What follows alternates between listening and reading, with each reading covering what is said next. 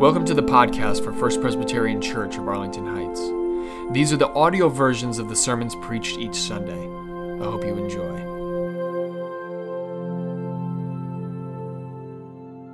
The second reading this morning comes from the Gospel of John, the first chapter, verses 35 to 51. The next day, John again was standing with two of his disciples, and as he watched Jesus walk by, he exclaimed, "Look, behold, here is the Lamb of God." The two disciples heard him say this, and they followed Jesus.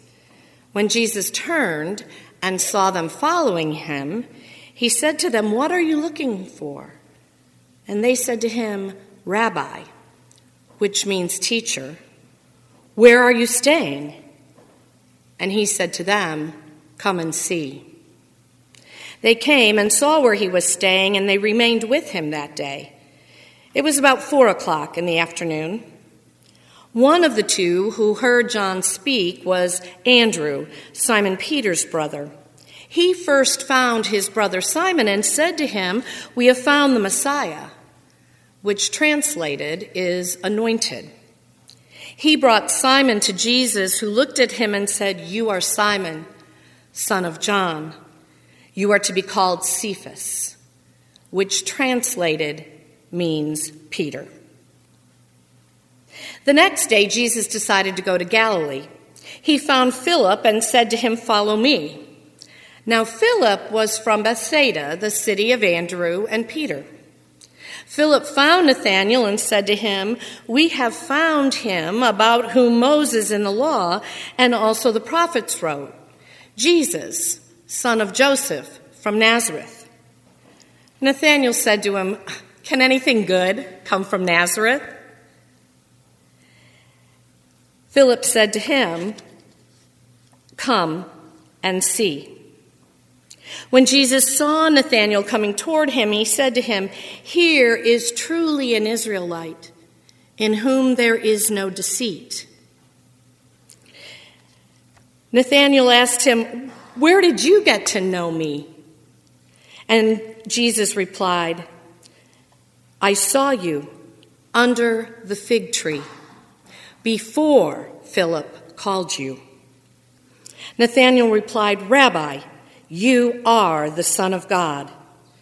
And Jesus answered, "Do you believe because I told you I saw you under the fig tree? You will see greater things than these." And he said to him, "Very truly, I tell you, you will see heaven opened and the angels of God ascending and descending upon the Son of Man." This is the word of the Lord. Thanks be to God. I was talking to a colleague of mine a few weeks ago. She happens to be a marriage and family therapist. She was telling me how all of her clients seem to be facing the same issue at the start of this new year. Each of them had different things causing the issue, but the issue itself could be summed up as significant change. One client has a new baby, another a new job, and another a new health condition. Very different situations, but all of these situations forcing them to change and adapt and find what my colleague termed a new normal. The phrase, "a new normal," stuck with me. I thought about the ways in which God is inviting me to consider a new normal in 2015.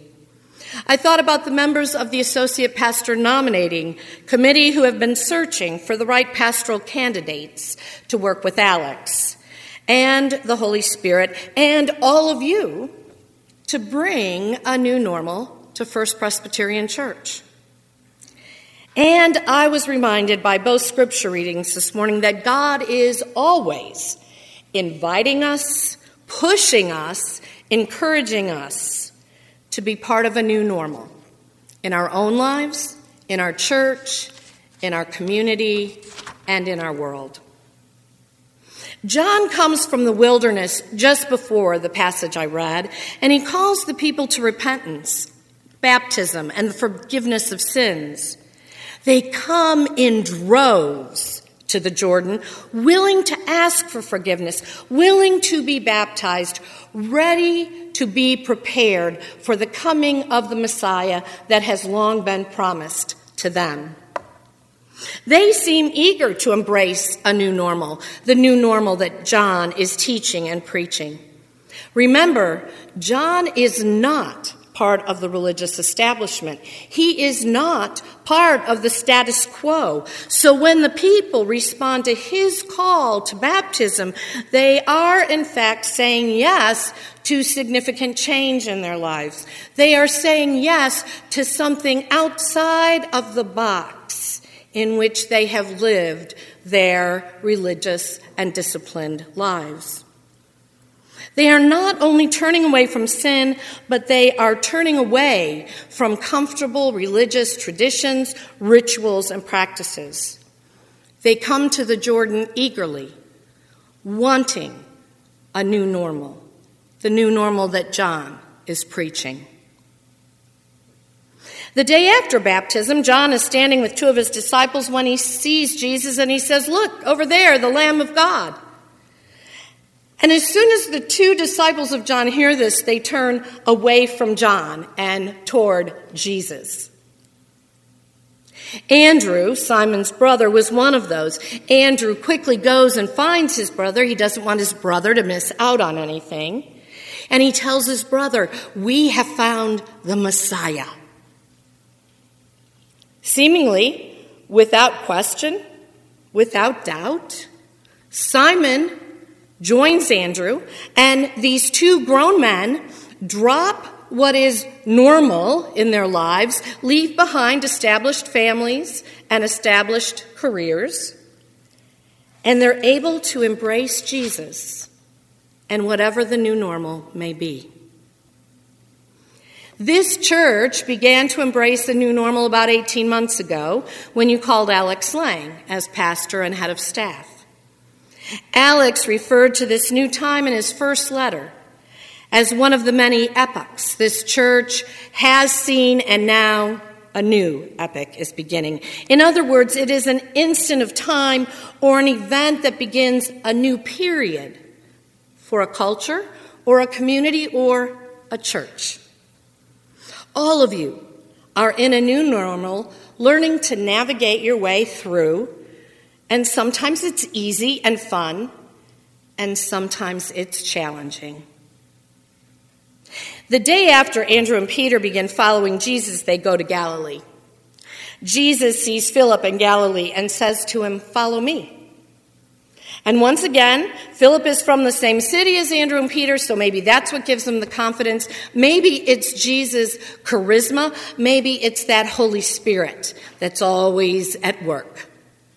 But for whatever reason, Philip follows, just the way Andrew and Peter followed. They don't seem to be the least bit hesitant to give up their normal life. They don't seem the least bit hesitant to embrace a new normal. In fact, I find it astounding that they willingly enter into this new normal without fear, anxiety, worry, questioning, doubts, or any of those things that most of us will do when we face the choice of whether we are staying with the old or embracing the new. Then we meet Nathanael. He is a friend of Philip's. And Philip starts telling Nathanael about Jesus, and Nathanael puts up that cautionary hand. Now, wait a minute. He's from Nazareth. We're from Bethsaida. Does anything good come out of Nazareth? I like Nathanael. I can relate to Nathanael. I am Nathanael.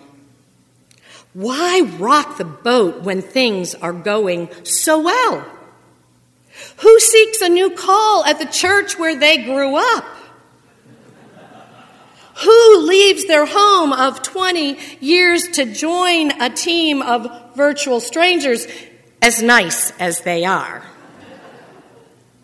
Who leaves their husband behind, especially when she likes him, and moves back in with her parents after 30 years. Things are going well. Our children all live in Louisville. They are settled. We are settled. Who needs a new normal? I like the current normal. Nathaniel asks some questions. He isn't so sure he wants to go with Philip. He likes Philip well enough, but he also likes things the way they are. He's wondering what has gotten into Philip. Nathaniel is more like me, and I'm guessing more like most of us. He is hesitant about this new thing. Now, it's been a little more than a year, about 18 months since Alex arrived, and a little less than a year since Ty arrived. And now you get to decide whether or not you want me to arrive. This church, all of you, have been through a lot. Alex is an amazing preacher. And I'm not just saying that because he may be my boss. I have heard lots of preachers, and it's hard to find really good ones. He challenges you with his new ideas and the way he thinks, and that's good for a church and its people, the challenge, because it's part of what keeps us growing spiritually.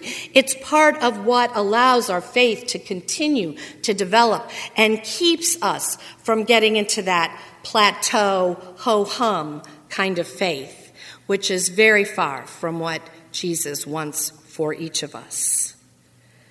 But it isn't easy.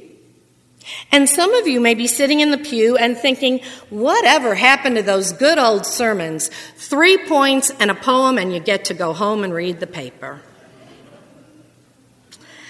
And now Barbara, who has been a loving and consistent presence for close to 4 years, is going to leave, and you are being asked to vote on yet another new pastor. Some of you may even be thinking, Louisville? What good can come out of Louisville? Philip doesn't try to convince Nathaniel that anything good comes from Nazareth. He doesn't argue with him. He simply issues the invitation, come and see. And so Nathaniel follows Philip. And before Nathaniel has a chance to ask anything of Jesus, Jesus sees Nathaniel and says, now look, there is an Israelite without a false bone in his body.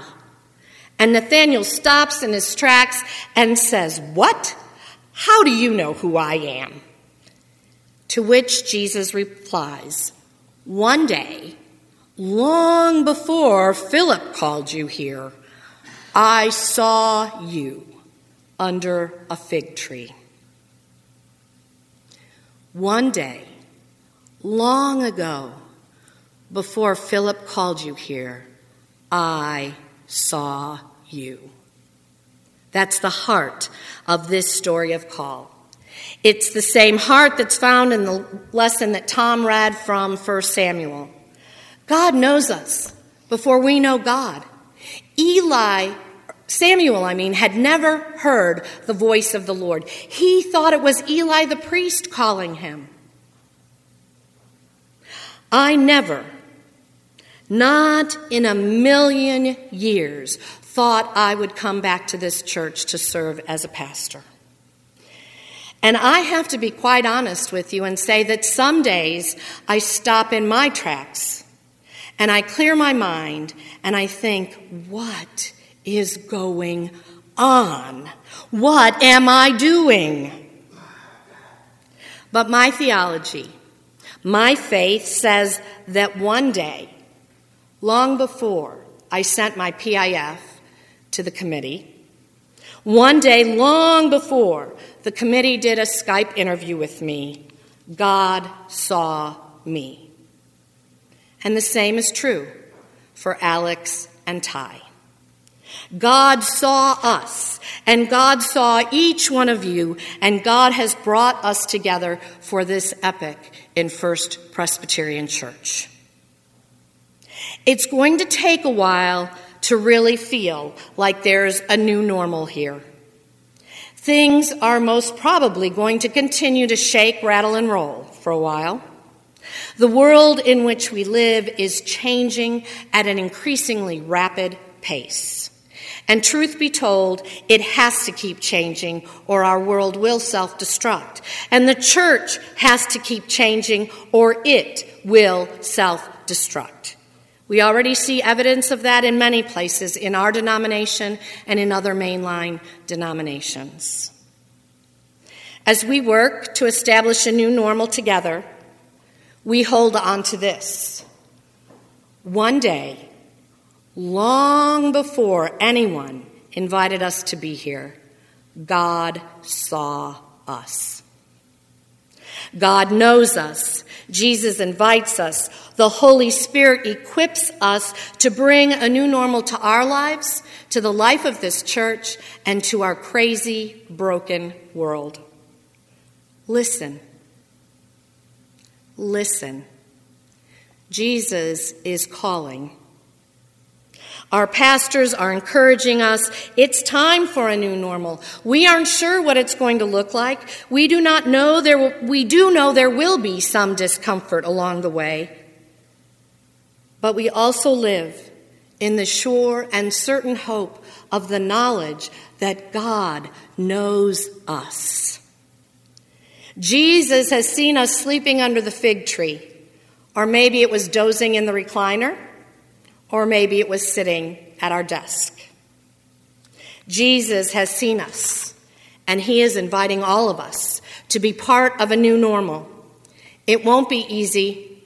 It is not supposed to be easy. New things are always a struggle. But it will be so worth it.